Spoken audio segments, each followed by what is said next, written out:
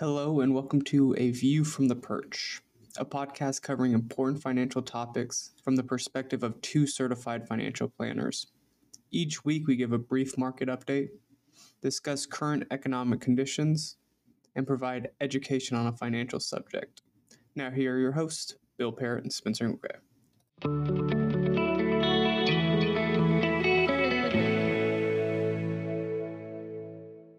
All right, Bill, new week, same question. How are the markets? Same results as last week. We have the four main categories in negative territory.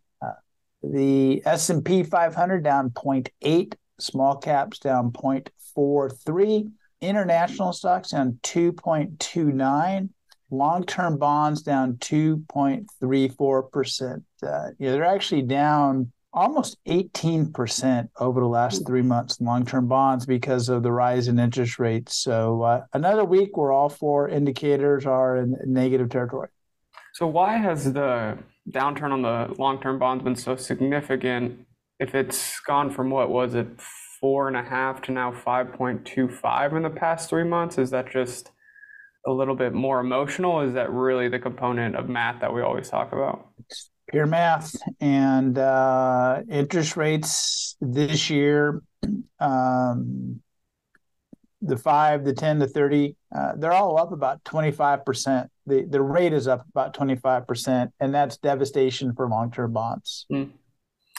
So when we move over to the equities world, we see that the economy is robust, retail sales came in hotter than expected, and all of that is kind of putting a blanket on stock prices, because even the good news is just the Fed's more onus to raise rates. Is that what's going on?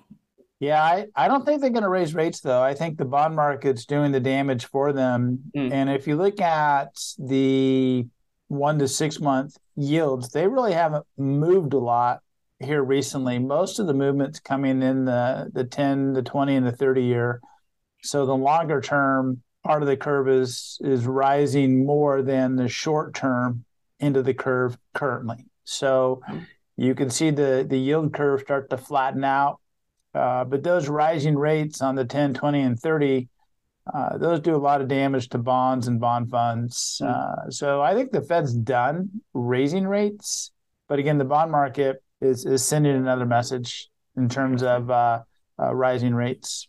So how do you kind of parse the mentality of earnings seasons being pretty solid, but we're still seeing a downtrend in stocks? Is that normal when we have this type of environment, or like what should we expect? Yeah, it's earnings season, and then right now it's kind of hit or miss. Netflix is rocking today. Tesla is not. Yeah. And so it really depends on the company and the stock. But again, all eyes are on interest rates. That's what's moving the market. Mortgage rates topped 8% this week. Yeah. And the 10 years knocking on the door of 5%. It backed off a little bit this morning, but it was at 4.96 this morning. And that's really the driver right now. Interest rates are controlling everything. And when interest rates rise, everything resets lower. Yeah. And then with the atrocities going on in Israel, is that having an impact on the market, or do you anticipate it will? It's tough. It's such a horrible situation there. But economically here, it's not going to have an impact. And I hate to mix money into that equation, but the reality is financially, it's not going to have an impact on our markets or our stocks for the most part, as sad as that is to say. But if you look at what happened when that attack occurred, is investors jumped into U.S. Treasuries for safety, and yields dropped a little bit. So the Treasury is still a safe place for people to park money. It's a haven. And so on the bond side, it actually helped a little bit. On the equity side, it really shouldn't have much of an impact. Okay. No, that makes sense. Yeah, it just kind of seems like we're in that wait and see environment with rates again, which is kind of exhausting to keep talking about. Yeah. I've been watching and waiting rates for 30 years, and there's always something lurking around the corner. And hopefully they kind of stabilize in here and people could lock in some nice income and generate some cash flow for them. Yeah, like we talked about last week's podcast about the higher for longer not necessarily being a horrible thing. When do you think the market's going to accept a stable rate? Does Powell have to flat out come out and say, hey, this is where we're staying for a long period of time, or how does that signal it? I think so. Yeah, they need to change their language and say, hey, we think the damage is done. He won't use the word damage, of course, but I think they need to say, hey, this is good. We're going to hold, or the economic data starts to turn south and everybody says, okay, now they're going to start lowering rates. Unfortunately, for rates to go lower, bad things have to happen. People lose jobs, prices reset, we go into a recession. It's really not a good outcome for that. If you look at the prior periods of the Great Recession, COVID, rates basically went to zero. They did go to zero, and it was a horrible time. And I certainly don't want to go through that. Like, I don't want to go through a massive recession just to lower interest rates a little bit or a lot. I'd rather just them kind of stabilize and hang out here and accept it. Yeah, I mean, a soft landing would be incredible, and not just because I think you're right. If we have a sharp correction, the Fed's going to go too far again, cutting rates, and then we're going to be having this battle for, I mean, like you said, 30 years. Yes. Like maybe we'll get it right this time. Who knows? Well, perfect. Let's transition into our empowering education, and we're going to kind of flip roles here as we talk about kind of what you want to tee up for us. Yeah, we're going to talk about faith and finance today, financial faith, and how the two worlds mend together. A lot of people don't like to talk about faith or spirituality at work. They want to keep them separate. And a lot of people don't like to incorporate the two for one reason or another. But what is your definition of faith and finance? How do you look at faith and finance today? Yeah, I don't know if I could really define it like in a sentence or two, but I think it's really just this idea of people's faith and then their financial life and trying to bridge the gap between the two. And I think we do that a lot with our other aspects of our life. When we talk about relationships and faith, it's an easy bridge. We talk about our conduct and faith, it's an easy bridge. But when we talk about faith and finance, it's a hard connection. And a lot of people, it's taboo about it, and they don't really believe that faith should be integrated with their financial life. But when we read the Bible and the word of the Lord and his command towards us, it's always that his spirit and his life be the defining factors of all assets of our life. So that's what I'd probably boil it down to, is bridging the gap between our financial life and then our faith as well. And why don't you think more people incorporate it into their financial life? Like, why? Obviously, a lot of people are faith-based or spiritual or religious, however you want to define it. Yeah. Why don't they incorporate that more into their financial lives? Yeah, I think there's a couple reasons on that. The first one, I believe there's a negative connotation when it comes to finances, and especially when it comes to the main passages that we see about finances in the scripture that is always blown out. Your 1 Timothy 6:10 and then your Matthew 6:33, with the love of money being the root of all evil, and then seek first the kingdom of God and all else would be added to you.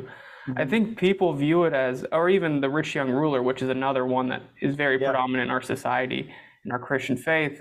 I think they have this negative connotation that they're like, the Lord is telling me, just don't even focus on it. I don't need to focus on it. I need to sell all I have and go give to the poor and do those things, which is kind of a misinterpretation because he's talking to a singular person, individual, rather than the entire society. But I think that's the major reason, is the negative connotation plus the command that is kind of prevalent among the major topics of faith seem to be discounting finances. So you mentioned the love of money is the root of all evil. Most people get that wrong. They say money is the root of all evil. So can you touch on that a little bit?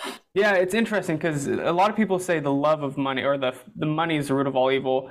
And actually, when money is used as a negative connotation in our Bible, and especially in the New Testament, it's the phrase the love of money. So we see that in Timothy, we see that in Hebrews, and we see that in a couple other epistles. It's never just money, it's the phrase the love of money. And that makes total sense, because if you love anything more than the Lord, that's immediately going to lead to evil, right? And I think the love of money is one of the easiest ones to kind of pick out, because we see the devastation almost immediately in our world. If we start loving money, that's where we start getting over leveraged. That's where we start pursuing other things. And it's a lot more quicker reaction, I'd say, than a lot of these other things. But yeah, the 1 Timothy 6:10 gets posted everywhere. And a lot of people say money evil, rather the love of money or the love of anything over the Lord is the root of all evil. Yes. So talk about God referencing money and finances in the Bible. I think people are going to be surprised at how often he references finances and money in Scripture. Yeah, and I think you're 100% correct on that. So we did a quick research on it, and the word money occurs 139 times in our Bible. Wow. And in the Hebrew, it's the word kasif, and then so that's the Old Testament, because our Old Testament is written in Hebrew. Our New Testament is actually written in Greek, because that's just the written language of the day. And then the Greek word is karama. And so that occurs 139 times. Now, that's like, okay, that's a number. Now, we talk about the word prayer. Yes. Prayer is mentioned in the Bible 90 times, which is insane to think that money is about 50 more times mentioned than prayer, which is one of the staples and kind of the staples of our faith. And so it's just that idea. Money gets mentioned plenty of times. Yeah. So why would he reference money so often? It seems like in a Bible, prayer would be mentioned 10 times or 100 times more than money or finance. So why is money such a hot topic? Because I think really it is essential for any society. It's essential for any person to have a functional life, honestly. Like, because we talk about the US dollar, but we had the coins in the Old Testament, and we had cattle was really used for currency. There's always needed to be this idea of some sort of economy. Even we talk about God's economy with Adam and Eve, he came and gave them a functionality of, hey, being a dominion, create order over the world. There's just no way to live a life without economy in our world. There's zero chance, because there needs to be sufficient needs met. You need to be able to have sustenance, and to have sustenance, you need to be able to produce things, and that causes currency, that causes transactions. So I think that's why it's one of the biggest parts of life, in my opinion. And he obviously knew that it would be a hot button forever. So you have a unique background. Tell us about your undergrad and graduate degrees, and how those worlds met. Yeah, I mean, we can go. It's not because I did my undergraduate in the Rawls College of Business for Texas Tech, and I got my business management. However, I did get a minor in poli-sci. So we want to talk about all the world splintering. I got pretty much every aspect of it. And then I went and got my master's of divinity from Truett Seminary, which is a subsidy of Baylor. And and so needless to say, I got all kind of the business acumen that I tried in undergrad. And then I went and got a master's of divinity while working at a church, while being full-time in youth pastor, then also in a nonprofit ministry as well.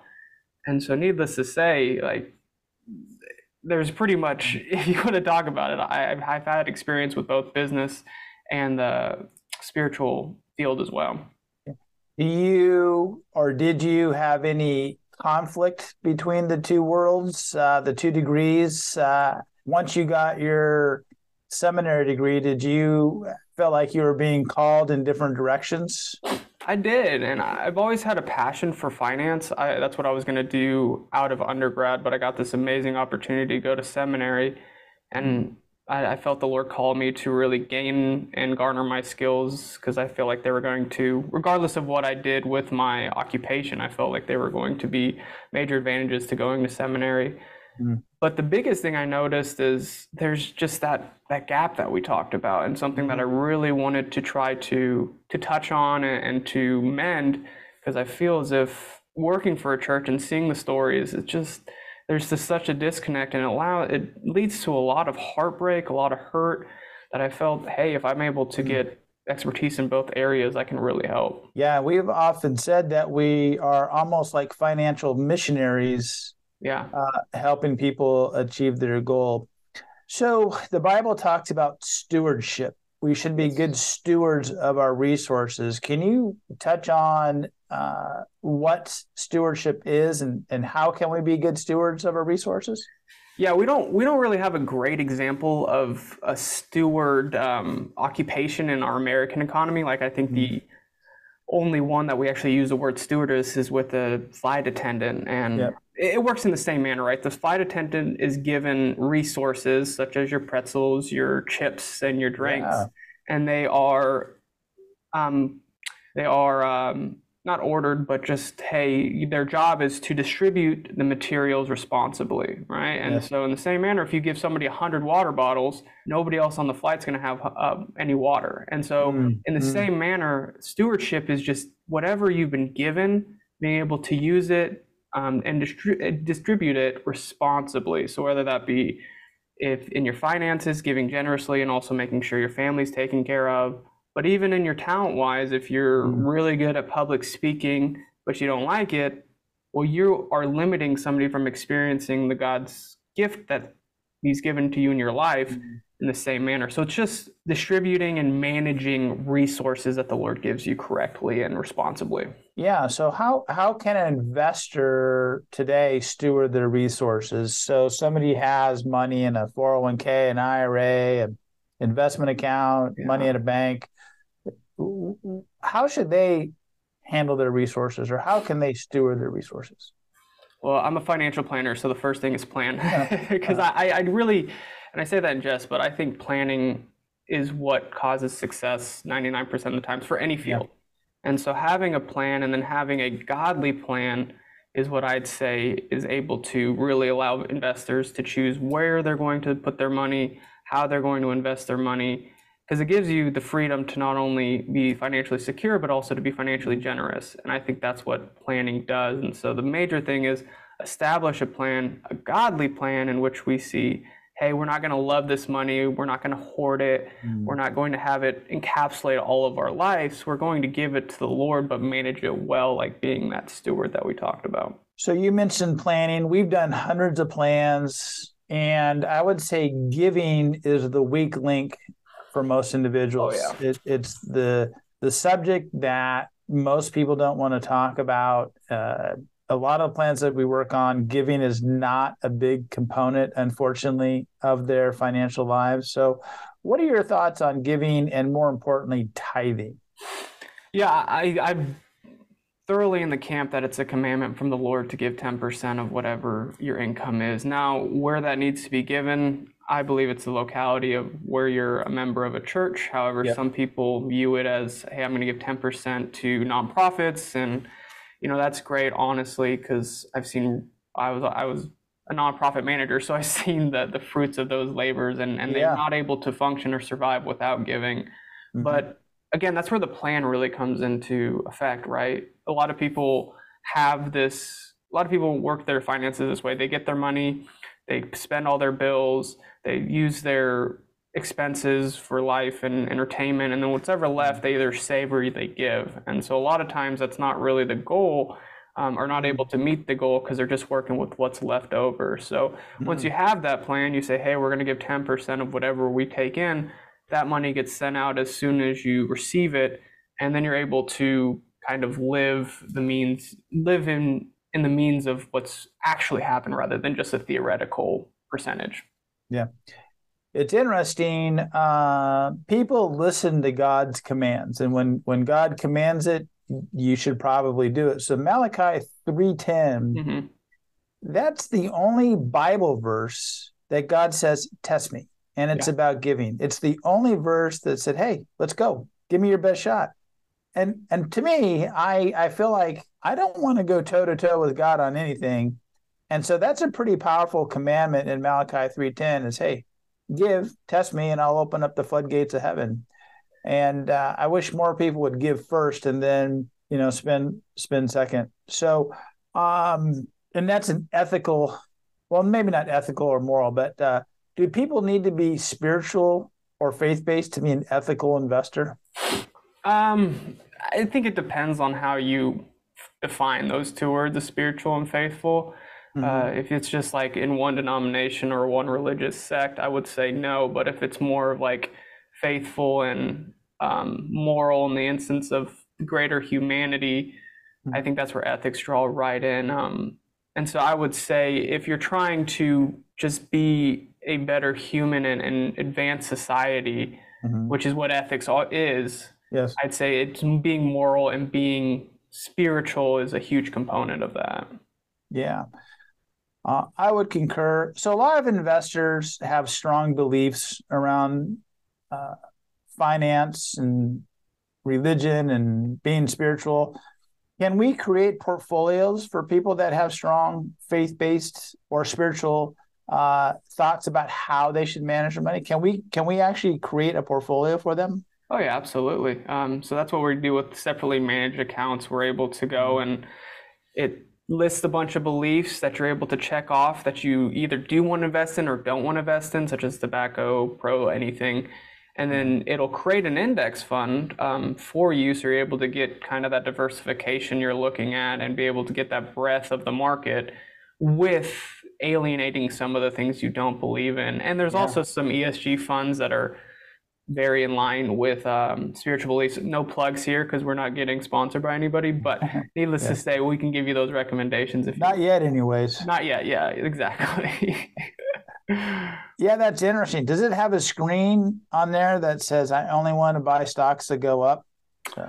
No, unfortunately, if that was a screen, I would be pushing everywhere to that. Yeah, no, I agree. How do you view spiritual wealth versus material wealth? Yeah, that's a great question, and this is where I think the bridge is once again broke, is because I think they're one and the same. Just as I would view relational wealth is directly correlated to spiritual wealth, I'd say material wealth is directly correlated to spiritual wealth. Not saying that the more godly you are, the more money you're going to have. I disagree with that, but I feel as if the more spiritually healthy you are, the more you look at your material wealth with content, enjoyment, and thankfulness rather than jealousy and hatred, in my opinion. Yeah, that's a good one. So what are your thoughts around contentment and moderation? Because contentment is another big tenet of the Bible. So what are your thoughts on contentment and moderation for investors? Yeah, I think contentment and moderation stems from generosity, in my opinion. So the more generous you are, I believe the more content and moderate you're going to be. Because once you witness giving and seeing the fruits and the amazing things that offers, I found in my own life, this is just anecdotally, I don't necessarily need the new flashy thing. I don't need the new biggest home. I don't need the new nicest car, because I see there's a bigger goal set in mind. And like the Lord always calls us to not live beyond our means. We didn't really get into it, but especially in the Jewish culture, it was all about, hey, you don't want to be having debt from anybody. Even more so, every 40 years, it was called the year of Jubilee, which all of the debt,